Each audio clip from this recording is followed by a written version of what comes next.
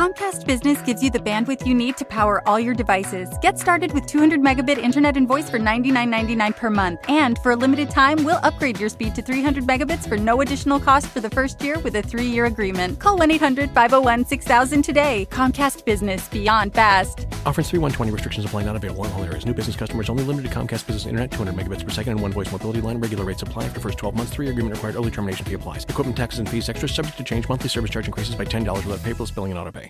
Hearing dark stories in a podcast is one thing, but living in darkness is quite another. If you're living with depression and trying to deal with it using alcohol, illegal drugs, or other bad influences, please pick up the phone right now and get help. 800-831-1560. Every 12 minutes, someone dies of an overdose. Every 6 minutes from alcohol abuse. Call 800-831-1560. With the FMLA, you can even take a leave of absence from your job and still keep it. 800-831-1560.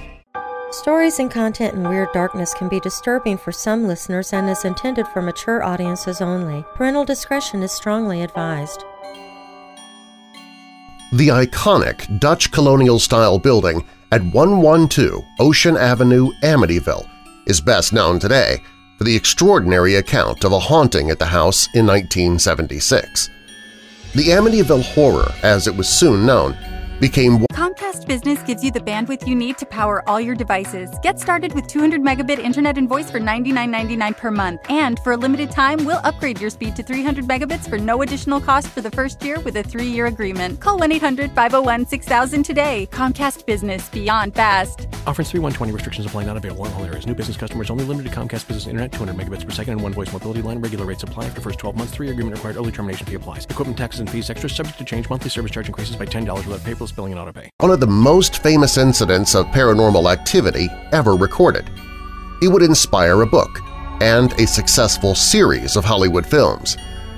The account of the young Lutz family being tormented by demonic pigs, plagues of flies and green slime oozing from the walls terrified readers and moviegoers, all the more so because it was labeled as a true story. One surprisingly little-known fact about the Amityville Horror is that it was an admitted hoax. George Lutz and his wife Kathy invented the haunting with the help of lawyer and literary agent William Weber. But the paranormal version obscures a very real horror, one far more frightening and mysterious than the fanciful tales of poltergeists Hollywood gave the world. Because in the same house, less than 2 years earlier, one of the strangest and most baffling of mass murders in recent history occurred, and the true events may not be the story that you're familiar with. I'm Darren Marlar, and this is Weird Darkness.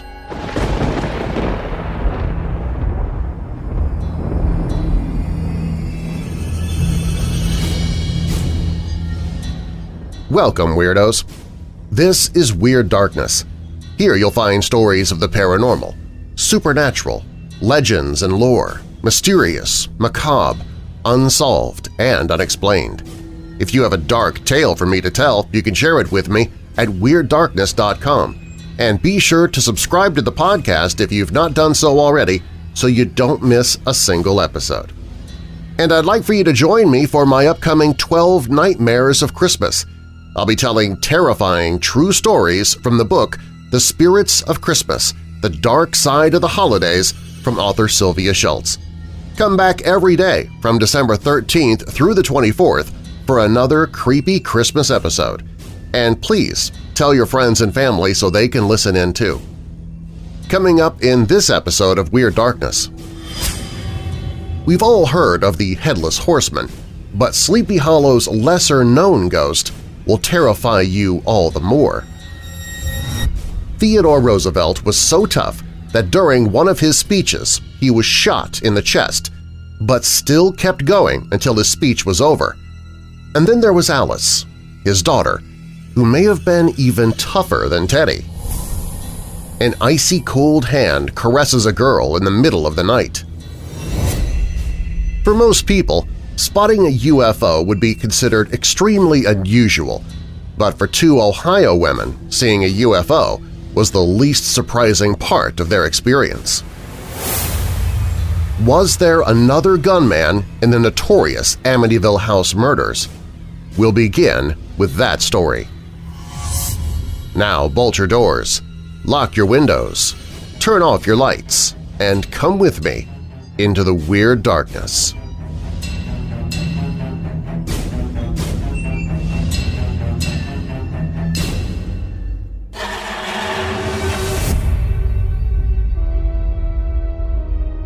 The first sign that something was terribly wrong in the picturesque Suffolk County coastal village of Amityville came at around 6:30 p.m.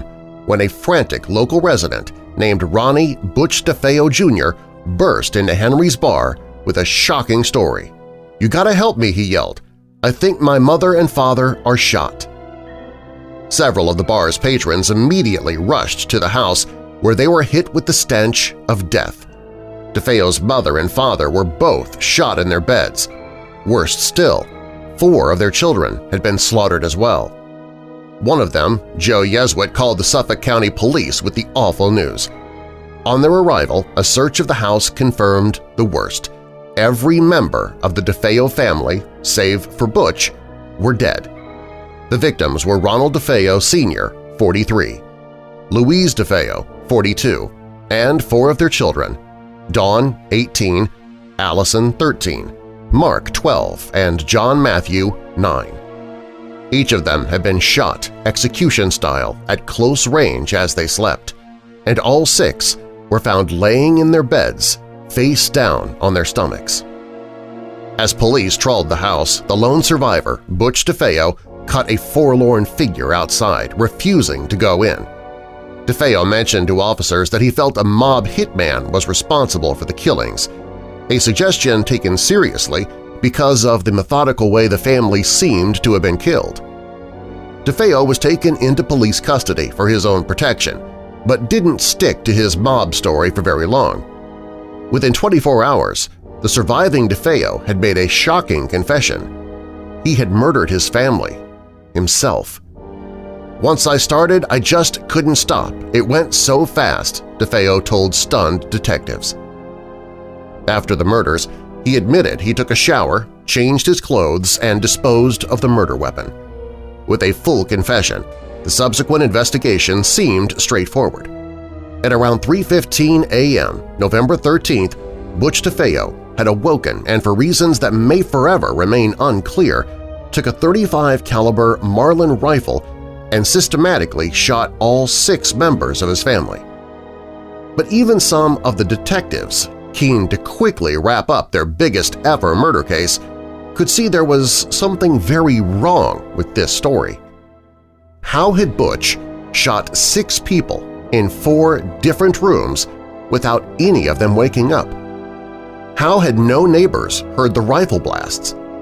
If everyone was shot in bed, how had blood splatter got on the floor and a dresser? Many had begun to feel Butch could not have acted alone. Unburnt gunshot residue on DeFeo's sister Dawn even indicated she might have been involved. Were there other gunmen in the DeFeo family massacre? At the subsequent trial, Ronald DeFeo Jr. proved to be a terrible witness.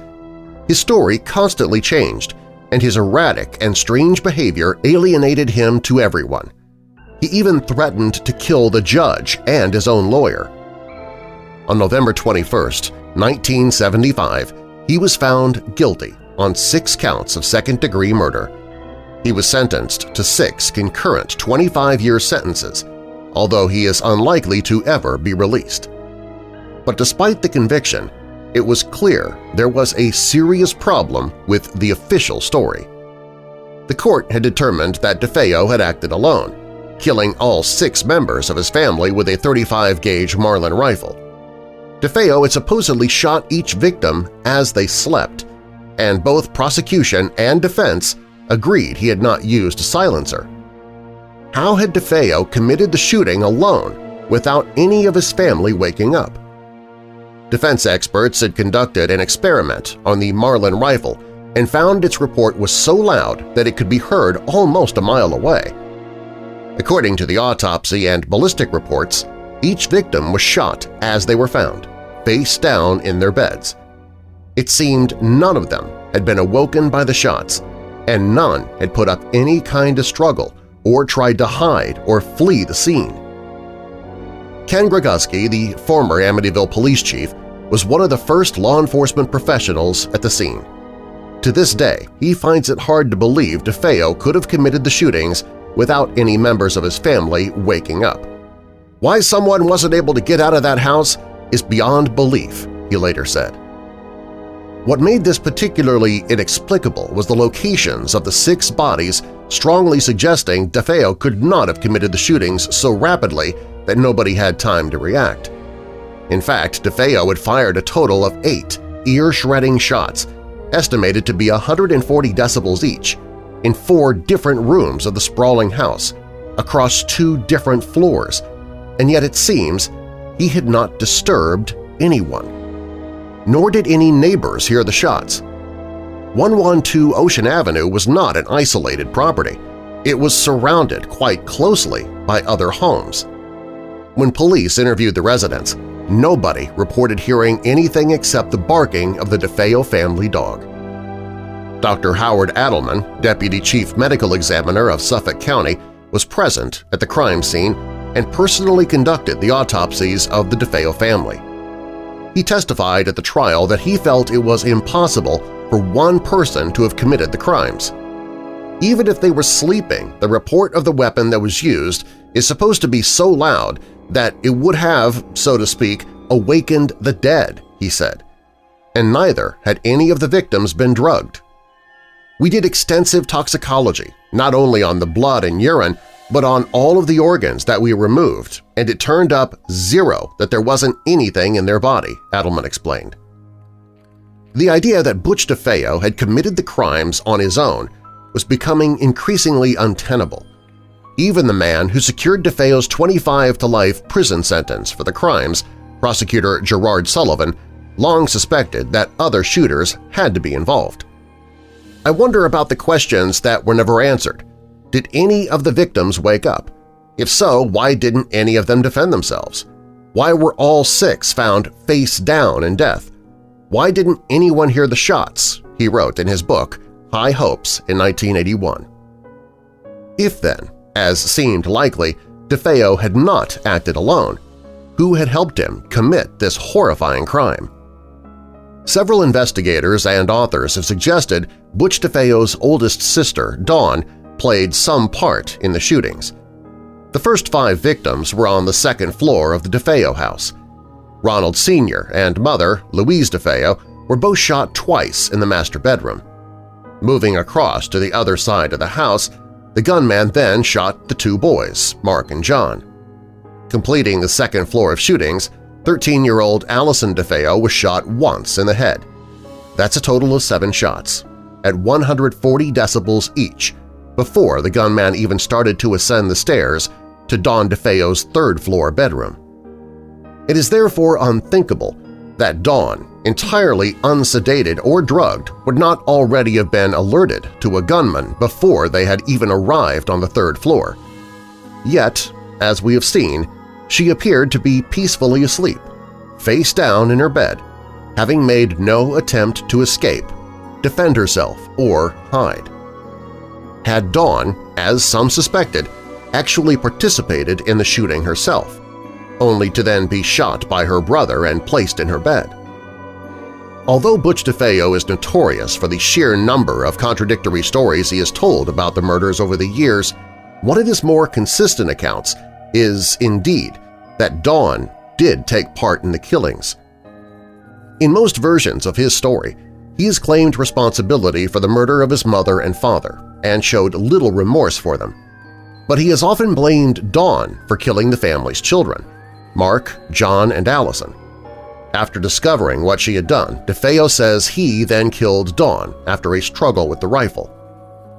Some evidence does exist to tentatively support this scenario. Dawn seems to have been killed somewhere other than her bed and placed there after her death. Crime scene investigators discovered that Dawn had suffered a huge head wound and that brain matter and blood was on her pillow, bedclothes, and nightgown. Yet her white headboard, just inches from her head, was pristine. The lack of blood splatter was strongly indicative that she had been shot somewhere else. Blood splatter was also found on a dresser and floorboards in the house, again demonstrating the possibility at least some of the shootings had occurred away from the beds. Some investigators have speculated that unburnt gunshot residue found on Dawn's body indicated she might have handled a firearm or ammunition, although the prosecution expert at the trial, Alfred Della Penna, thought this could have occurred as a result of the muzzle flash when Dawn was shot. Rick Moran, amongst the first group of reporters at the scene that night the bodies were discovered, had studied the DeFeo murders for more than 30 years. He is sure that Dawn was involved in some way.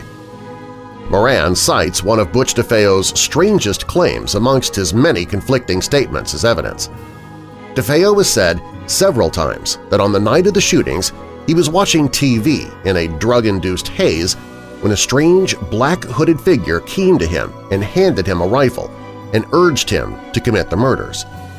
Moran thinks this figure could have been Dawn.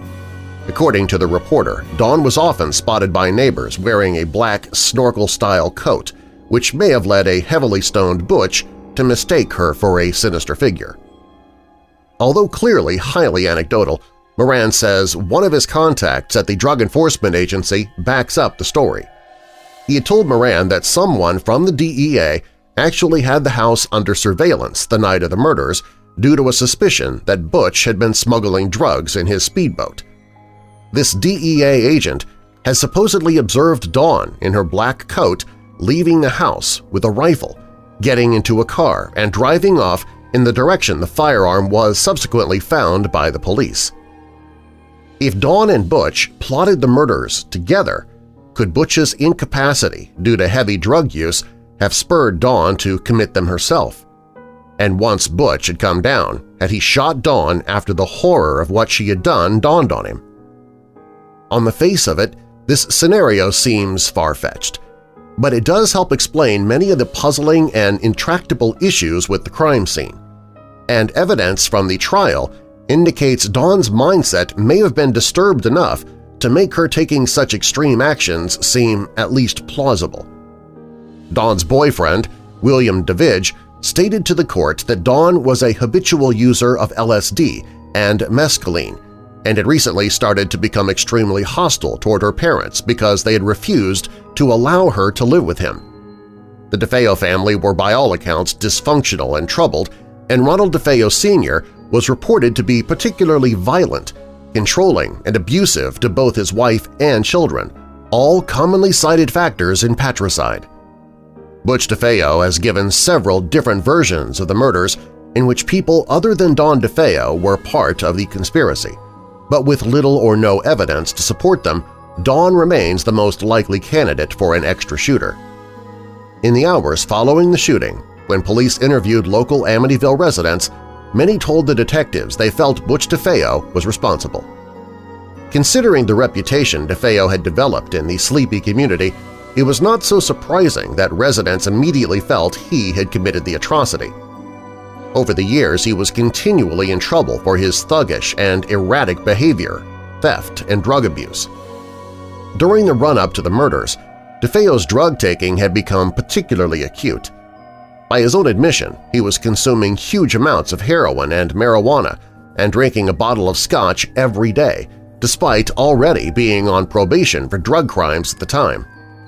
His violence was also spiraling out of control.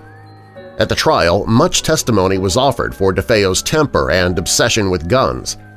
One witness recalled how DeFeo had held a shotgun up at the head of a young man during a hunting party and watched stony-faced as the man turned white with fear. On another occasion, DeFeo held a 12-gauge shotgun up against his own father's head during an argument and even pulled the trigger. The shotgun failed to fire, and DeFeo Sr. reportedly found religion soon afterwards. Psychologists subsequently diagnosed Butch as having antisocial personality disorder, displaying little or no empathy for other people. Some speculated that DeFeo's many different accounts of the murders were attempts to shift blame for the deaths of his siblings to anyone but himself. Whilst DeFeo showed no feelings for his mother and detested his father, He would always become agitated and upset when talking about the deaths of his brothers and little sister. If he could successfully convince others, and perhaps even himself, that someone else had killed the children, it may have helped to assuage his own guilt about the murders. One of the major problems with the multiple gunmen scenario is the testimony of the prosecution's ballistics experts who stated all of the wounds to the 6 victims were made with the same firearm. A study of the wounds to the DeFeo family and the expended cartridges found at the crime scene indicate 8 shots had been fired. All 8 shell casings were found and forensically linked to a single .35 caliber Marlin rifle found by police thrown in the dock directly behind the house. Although Herman Race, an experienced criminologist hired by the defense, disputed this ballistic evidence, it seemed quite conclusive. But it did little to reconcile the enduring and seemingly intractable contradictions in the case. To this day, no truly satisfactory account of what happened has ever been offered. Butch DeFeo is no help, seemingly lost in his own miasma of lies and delusions, and everyone else who was there is dead. All we know for sure is that 6 lives were destroyed, 7 if you count Butch DeFeo, who will surely die in prison. Whatever happened that horrible night in Amityville, the truth may forever be lost amidst fictional stories of ghosts and demons.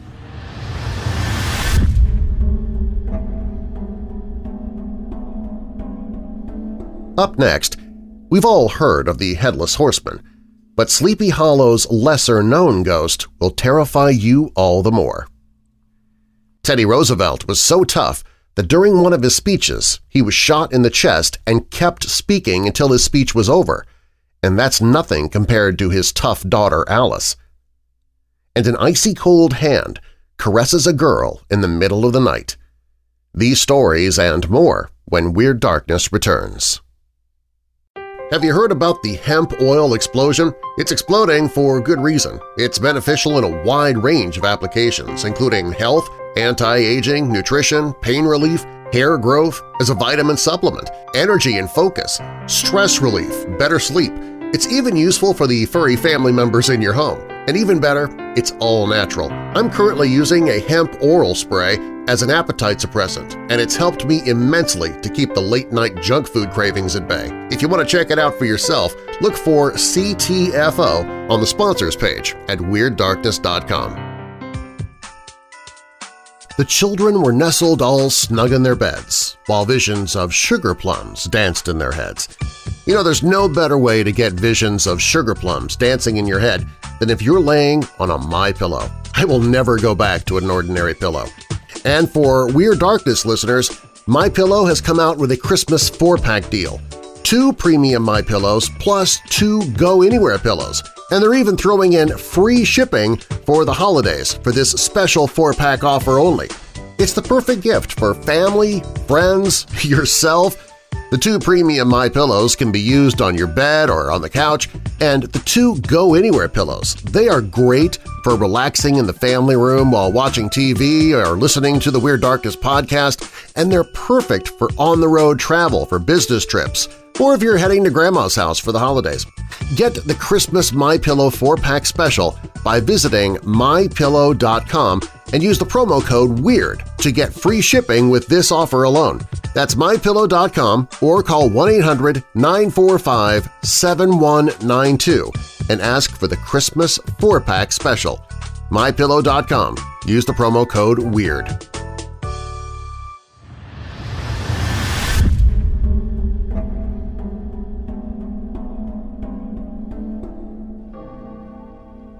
Many travelers come to Sleepy Hollow in search of its best-known spirit, the Headless Horseman, made famous by Washington Irving's The Legend of Sleepy Hollow. However, these ghost seekers may not be aware of a second local legend, which has haunted the Sleepy Hollow Cemetery for over 100 years, the Bronze Lady. Larger than life and cast in bronze, the towering statue watches over the mausoleum of Civil War General Samuel Thomas. Though her rather sleepy visage appears more sad than threatening, legend says that at night she comes to life and wanders the cemetery grounds, terrifying anyone who may have entered on a dare. According to lore, as you get closer to the Bronze Lady, you'll hear her weeping. If you knock on the door to the general's mausoleum, once or 3 times depending on whose instructions you follow, you'll have bad dreams that night. Finally, if you dare to approach and sit in the Bronze Lady's lap, she'll allegedly cry tears of blood. If you further insult the statue, say by hitting it in the face, you will be cursed for life. Thrill-seeking visitors have been known to run screaming from the cemetery after a supposed encounter with the Bronze Lady. The statue was commissioned by General Thomas's widow upon his death in 1903. A prominent sculptor of the time, Andrew O'Connor Jr., created the lady. Jessie Phoebe Brown, O'Connor's muse and mistress, modeled for the statue. Though the Bronze Lady is one of the more popular monuments in Sleepy Hollow's cemetery, the widow who commissioned it was not so happy with the finished product.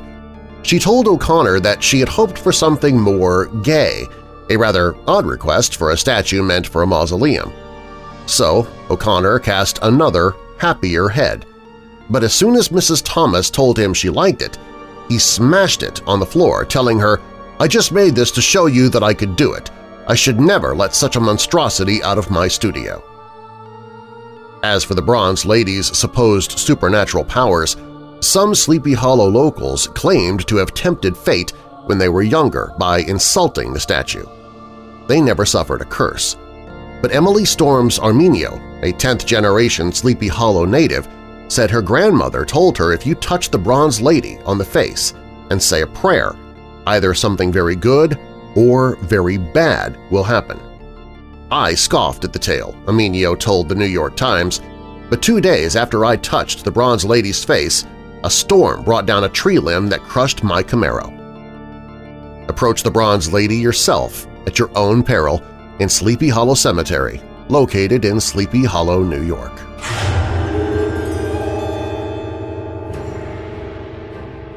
On October 14, 1912, former American president, as well as cowboy, adventurer, soldier, and New York Police Commissioner Theodore Roosevelt was shot in the chest while giving a speech in Milwaukee, and just kept right on talking. Angry about the way that America had been run since he left office, he decided to run again for president as the Progressive Party candidate. While campaigning, he was shot by John Schrank, a mentally unbalanced New York saloon keeper who was opposed to Roosevelt running for a 3rd time, which was allowed but frowned upon in those days. Even after being shot, Roosevelt went right along with his speech and even laughed, "It takes more than one bullet to kill a bull moose." And from that point on, the Progressive Party was nicknamed the Bull Moose Party in honor of the former Rough Rider. As a side note, Theodore Roosevelt was so tough he kept the bullet in his chest for the rest of his life. Unfortunately, though, he did lose the election. But one has to wonder if all of his adventures in Africa and the Amazon, his charge up San Juan Hill, and even getting shot in the chest were as terrifying as being the father to his spirited daughter Alice. She was the one he was talking about when someone told him that he needed to control his daughter. Teddy replied, "Sir, I can run the country or I can control Alice, but I cannot do both." Roosevelt had quite the reputation in his day. He'd made a name for himself out west, knocked heads with criminals and politicians in New York, led a bunch of cowboys, misfits, and polo pony riders during a series of crazed battles in Cuba, carved out the Panama Canal, and coined phrases like "speak softly and carry a big stick."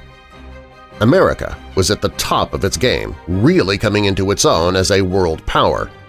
Roosevelt was feared by people across the globe, but not by his oldest daughter, Alice. Alice famously did whatever she wanted during her father's presidency. She said what she wanted, she smoked in public, she drank and didn't care what people thought.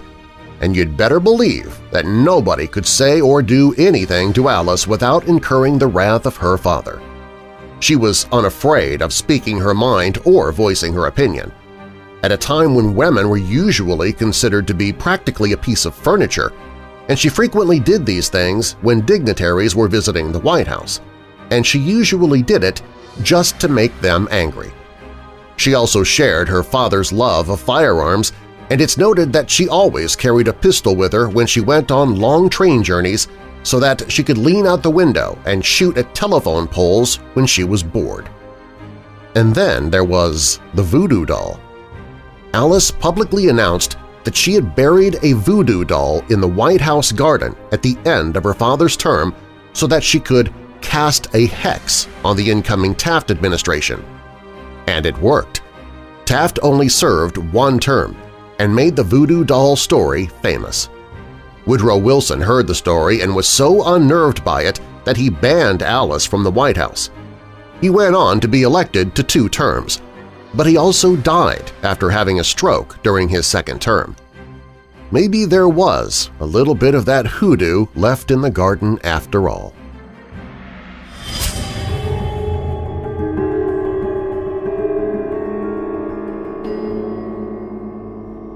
I was 10 years old, some 20-odd years ago, and going through what I look back on now as a pretty tough time, though it didn't occur to me then.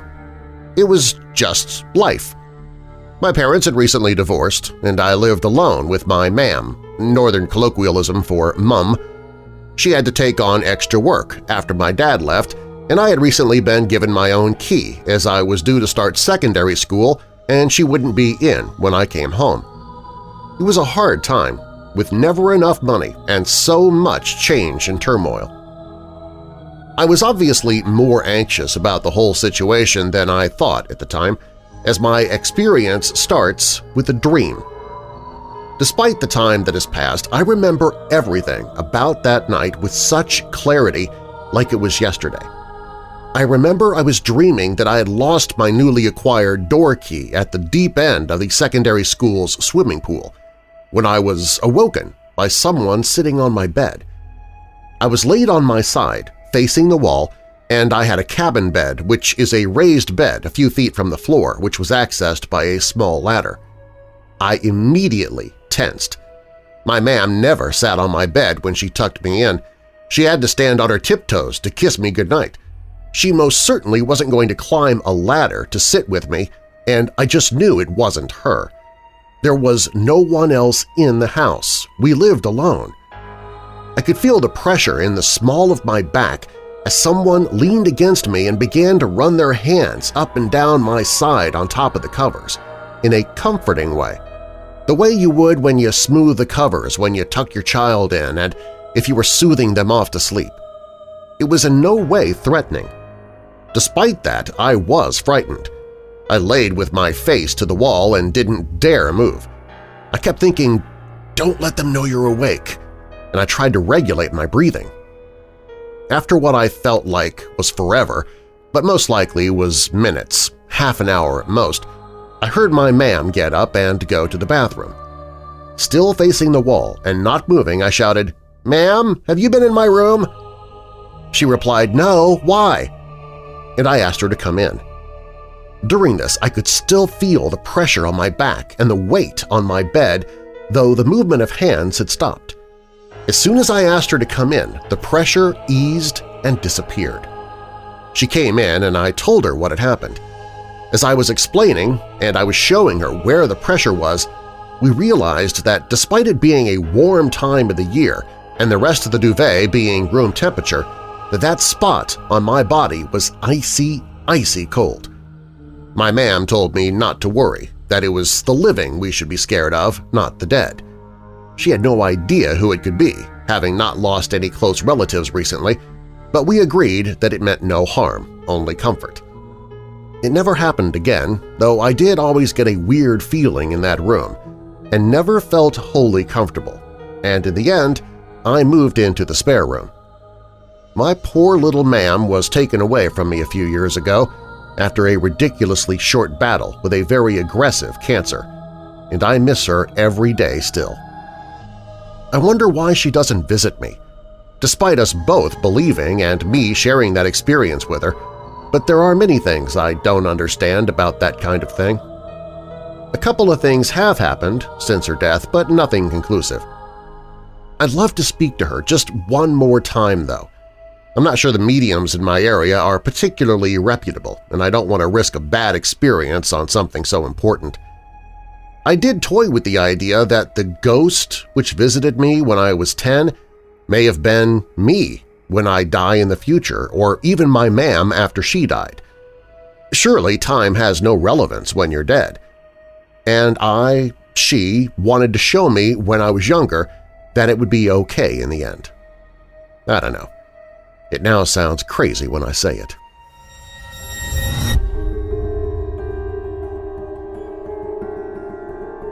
When Weird Darkness returns, for most people, spotting a UFO would be considered extremely unusual, but for two Ohio women, seeing a UFO was the least surprising part of their experience. This episode of Weird Darkness is brought to you by the audiobook Theodore the Great, Conservative Crusader, written by Daniel Ruddy. Theodore Roosevelt has a complicated legacy.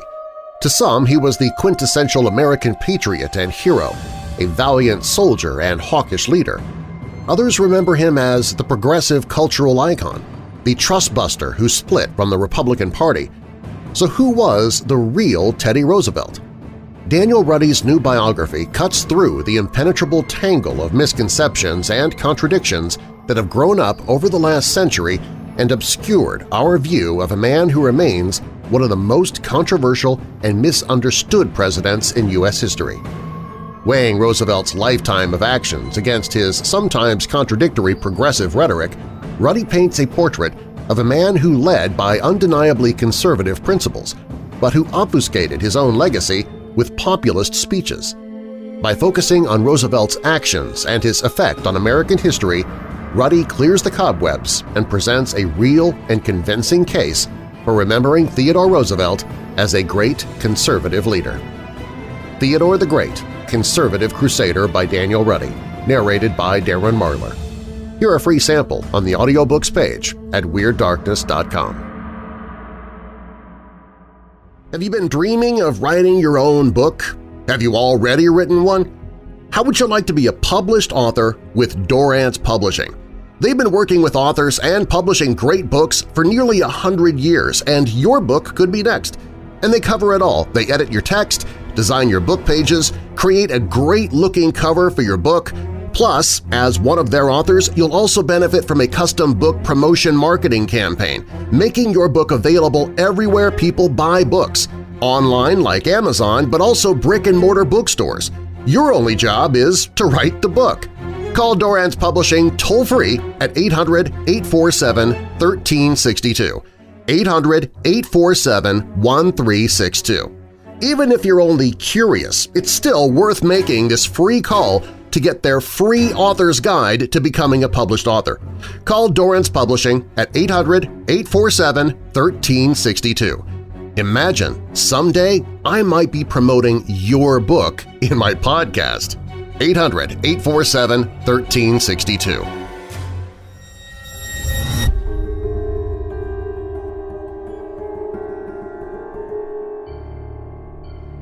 In June 2001, two sisters, Angie Whitmire and Deborah Simmons, were returning from a day of shopping in Dayton, Ohio, when a strange light in the sky caught their attention. "We were heading home to Kingman, Ohio, on State Road 73, Deborah recalled. It was a beautiful evening, around 8:30 p.m. The air was warm and the sky crystal clear. Angie was driving and I was watching the scenery go by when I noticed a bright light in the western sky. Deborah watched in amazement as the light grew in intensity and flew toward the car at an incredible speed.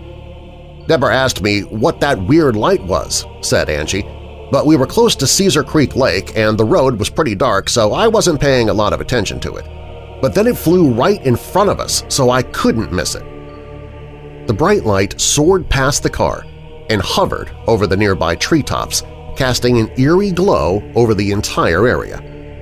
Whitmire pulled the car over onto the side of the road so they could get a better look at the unusual object.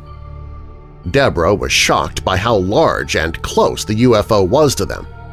The light was so bright and white that you couldn't see any shape behind it, but we could tell it was pretty big, at least as big as a house.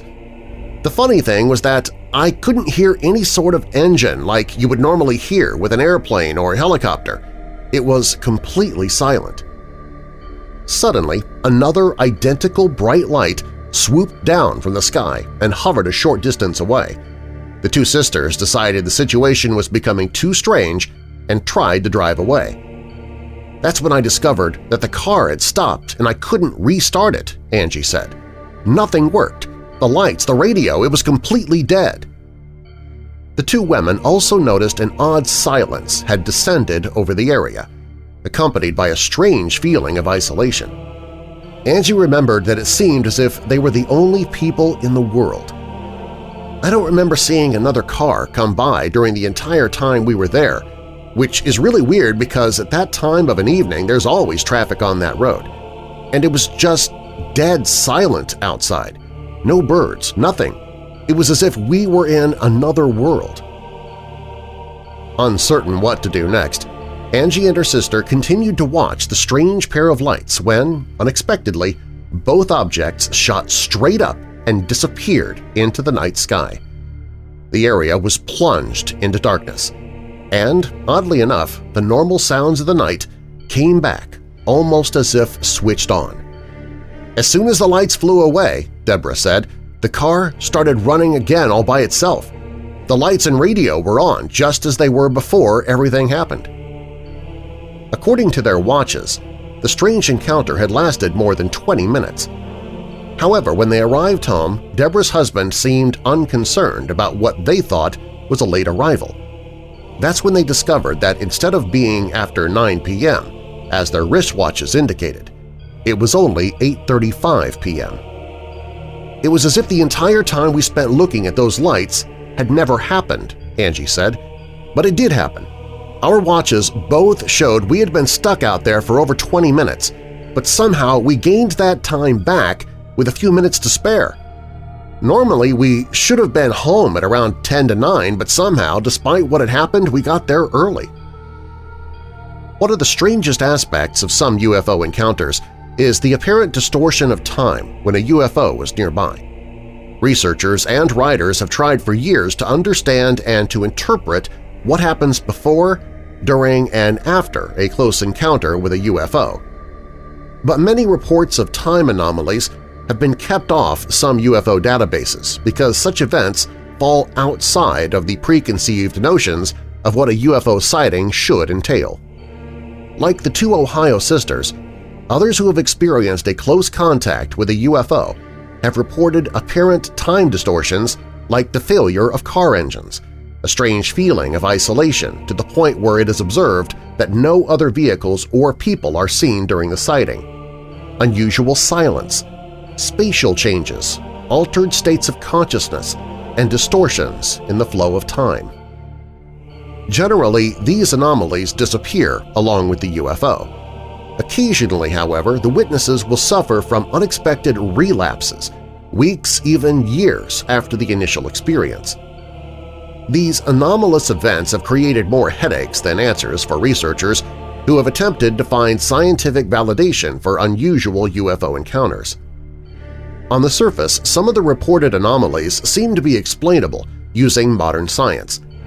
However, upon closer analysis, strange things tend to become even stranger. The disruption of car motors, machinery, and electronic devices during a UFO event has been commonly reported.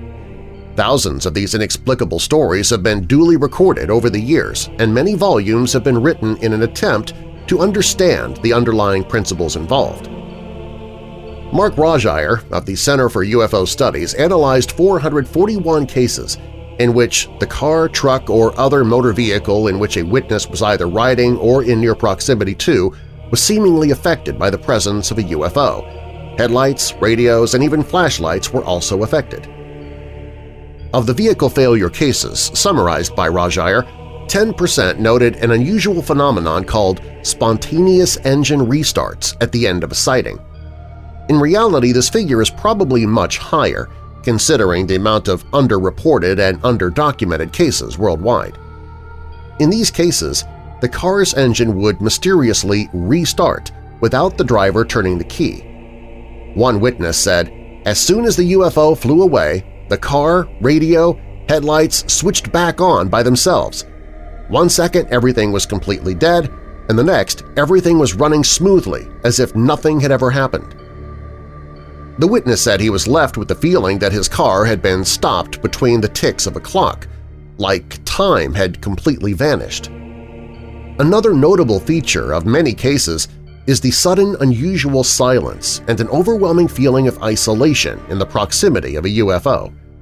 Many people have noted that normal sounds – birds, insects, traffic – suddenly stop just before and during a close UFO sighting. A man from Wisconsin reported that he had observed a UFO hovering over the treetops directly over his head once while deer hunting.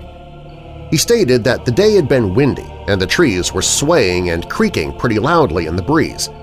What made him look up was the fact that all of a sudden the forest went completely dead. He noted that the trees had stopped moving as if frozen in place. That is when he noticed a strange, dark, triangular-shaped object floating over the trees. It was a little bigger than a pickup truck and was solid black. I didn't see any lights or hear any kind of sound from it. The hunter reported feeling like he was looking up through a tunnel with me at the bottom and the UFO at the top. I knew that I was completely alone and that no one could help me. As soon as the UFO passed overhead, the forest returned to normal. The experience of such unusual sensations around a UFO has been dubbed the Oz effect by UFO researcher and author Jenny Randles, and may indicate that there could be a field of influence that's being emitted around a UFO. Anyone close enough to a UFO would find himself completely contained within this field. The odd effects noticed by eyewitnesses could give us some kind of indication of the true nature of these energy fields. Unfortunately, anecdotal accounts of UFO experiences have rarely been followed up with rigorous studies of their content. Scientists brave or foolhardy enough to try and conduct proper research on the nature of UFOs have been unable to find satisfactory answers as to why UFOs seem to cause time distortions. Past interpretations of Einstein's physics leave little room for localized time anomalies, unless influenced by a gravitationally massive object such as a black hole. However, the new kids on the physics block, quantum and string theories, may show that time and space are easier to influence than was previously thought. Some physicists believe that it is possible to engineer space-time itself and to surround a spaceship with a local space-time in such a way that, locally, the light barrier remains intact, while from the outside the ship is moving at faster-than-light velocity. UFOs that seem to rapidly accelerate, change direction, or even disappear are actually operating conservatively from the viewpoint of their own internal time rates. If someone or something came close enough to a ship that was creating its own space-time, normal time and space, as they know it, would cease to exist for them, and they would come under the influence of the artificial space-time.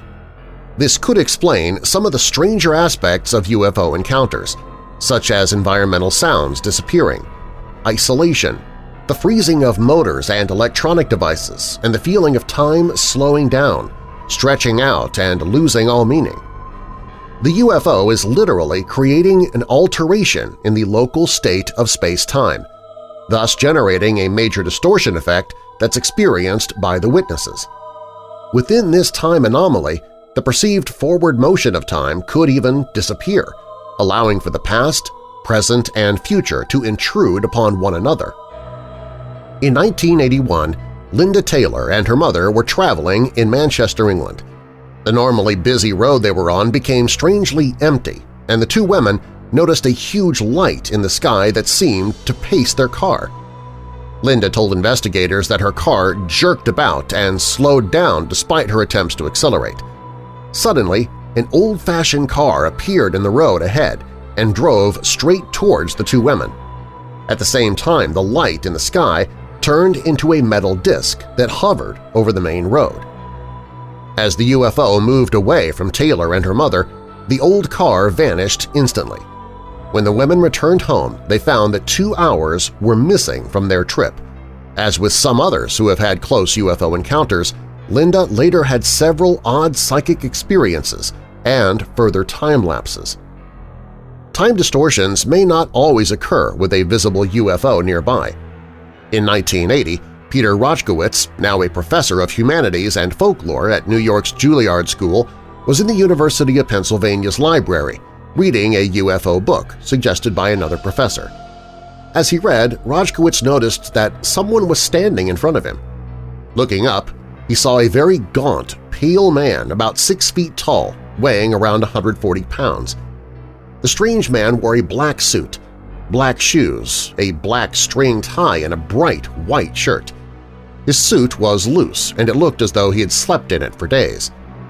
He sat down like he had dropped from the ceiling, all in one movement, and folded his hands on top of a stack of books in front of him, Roszkowitz said. The man asked Roszkowitz what he was doing. He said he was reading about flying saucers. "Have you seen a flying saucer?" the man asked. Roszkowitz said he hadn't.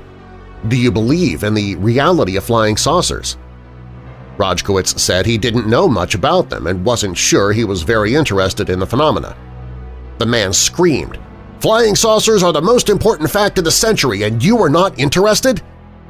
The man then stood up, again all in a single awkward movement, put his hand on Roszkowitz's shoulder and said, "Go well on your purpose." With that, he left.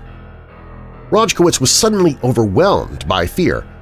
I had a sense that this man was out of the ordinary, and that idea frightened me. I got up and walked around the stacks toward where the reference librarians usually are. The librarians weren't there. There were no guards there. There was nobody else in the library. I was utterly alone and terrified. The professor went back to the table where he'd been reading to get myself together, he said. It took me about an hour. Then I got up and everything was back to normal. The people were all there. It would seem that Roszkowitz could have been placed in a separate time-space field in order for his contact to occur. The entire episode may have occurred in the blink of an eye in normal time-space, but for Roszkowitz, an entire hour had passed. One gentleman who reported his alleged UFO abduction on an internet forum said that when he was being returned from an abduction to the motel room where he was staying, he noticed that there was a person in the parking lot below us. Myself and several grays were floating in mid-air, so I had a bird's-eye view of the surroundings, who seemed to be frozen in mid-step. Everything was dead quiet and nothing was moving. It was as if time had stopped or frozen for the few moments it took for them to transport me from a UFO back to my room that was located on the second floor of the motel. These interesting cases show that there is still a lot we have to learn from UFO reports. Investigators need to be willing to look beyond the traditional by-the-book questions and allow the witnesses to relate their entire experience, no matter how unusual it may be. Many researchers and databases fail to mention some of the stranger aspects of UFO encounters because they don't fit a particular belief system or bias. We can learn much more if researchers put aside their own personal feelings and allow the full information to come forward. Currently, any theories and conclusions are really little more than speculation. Nevertheless, scientists who are not afraid to look beyond the norm are every day developing new concepts in physics and the true nature of reality.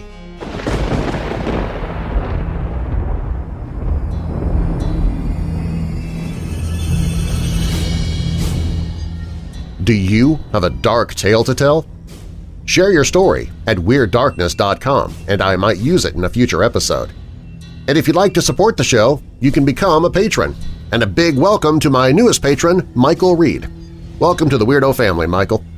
All patrons get commercial-free versions of Weird Darkness on weekdays, plus 2 exclusive bonus episodes on the weekends.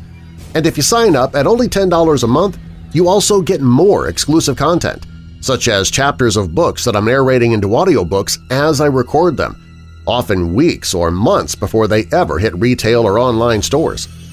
I'm currently narrating Suffer the Children, American Horrors, Homicides, and Hauntings by Troy Taylor, and you can get more information about how to become a patron at WeirdDarkness.com.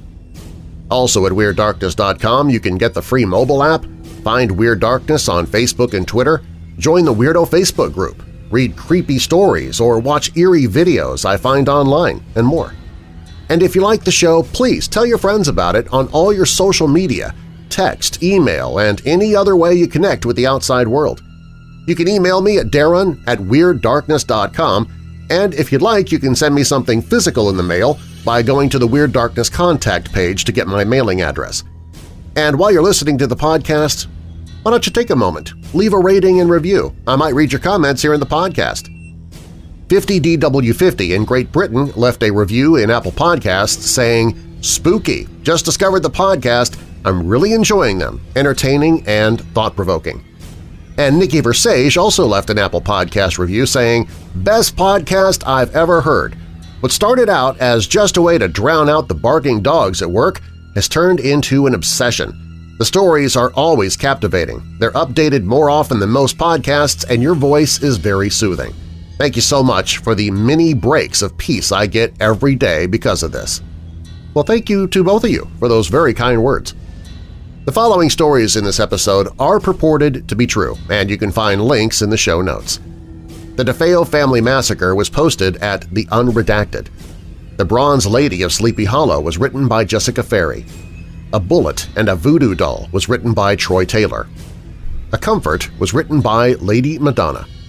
UFOs and Time Distortions was written by Tim Swartz. Music provided by Midnight Syndicate and Shadow Symphony. You can find links to both in the show notes. And now that we're coming out of the dark, I'll leave you with a little light. Titus chapter 3, verses 4 through 7.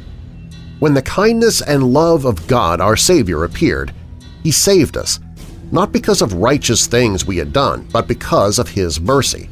He saved us through the washing of rebirth and renewal by the Holy Spirit, whom He poured out onto us generously through Jesus Christ our Savior, so that, having been justified by His grace, we might become heirs, having the hope of eternal life.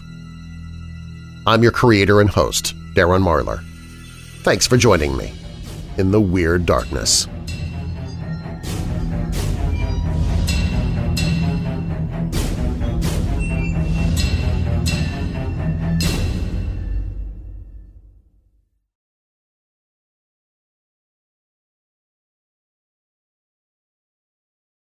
From the kids to Aunt Sue, keep your whole family connected on all their devices with crowd-pleasing gig-speed internet from Xfinity.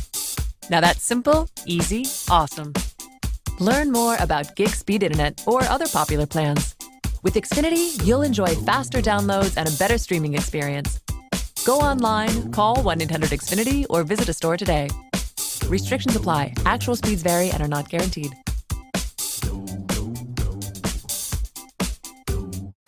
How does one frame a masterpiece?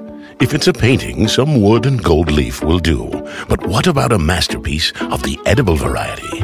Like Boar's Head Oven Gold Turkey. Crafted from a family recipe, seasoned with savory spices and then slow roasted until it's fork tender and brimming with flavor. So, what could frame such a masterpiece? Perhaps a little bread would do. Boar's Head. Compromise elsewhere.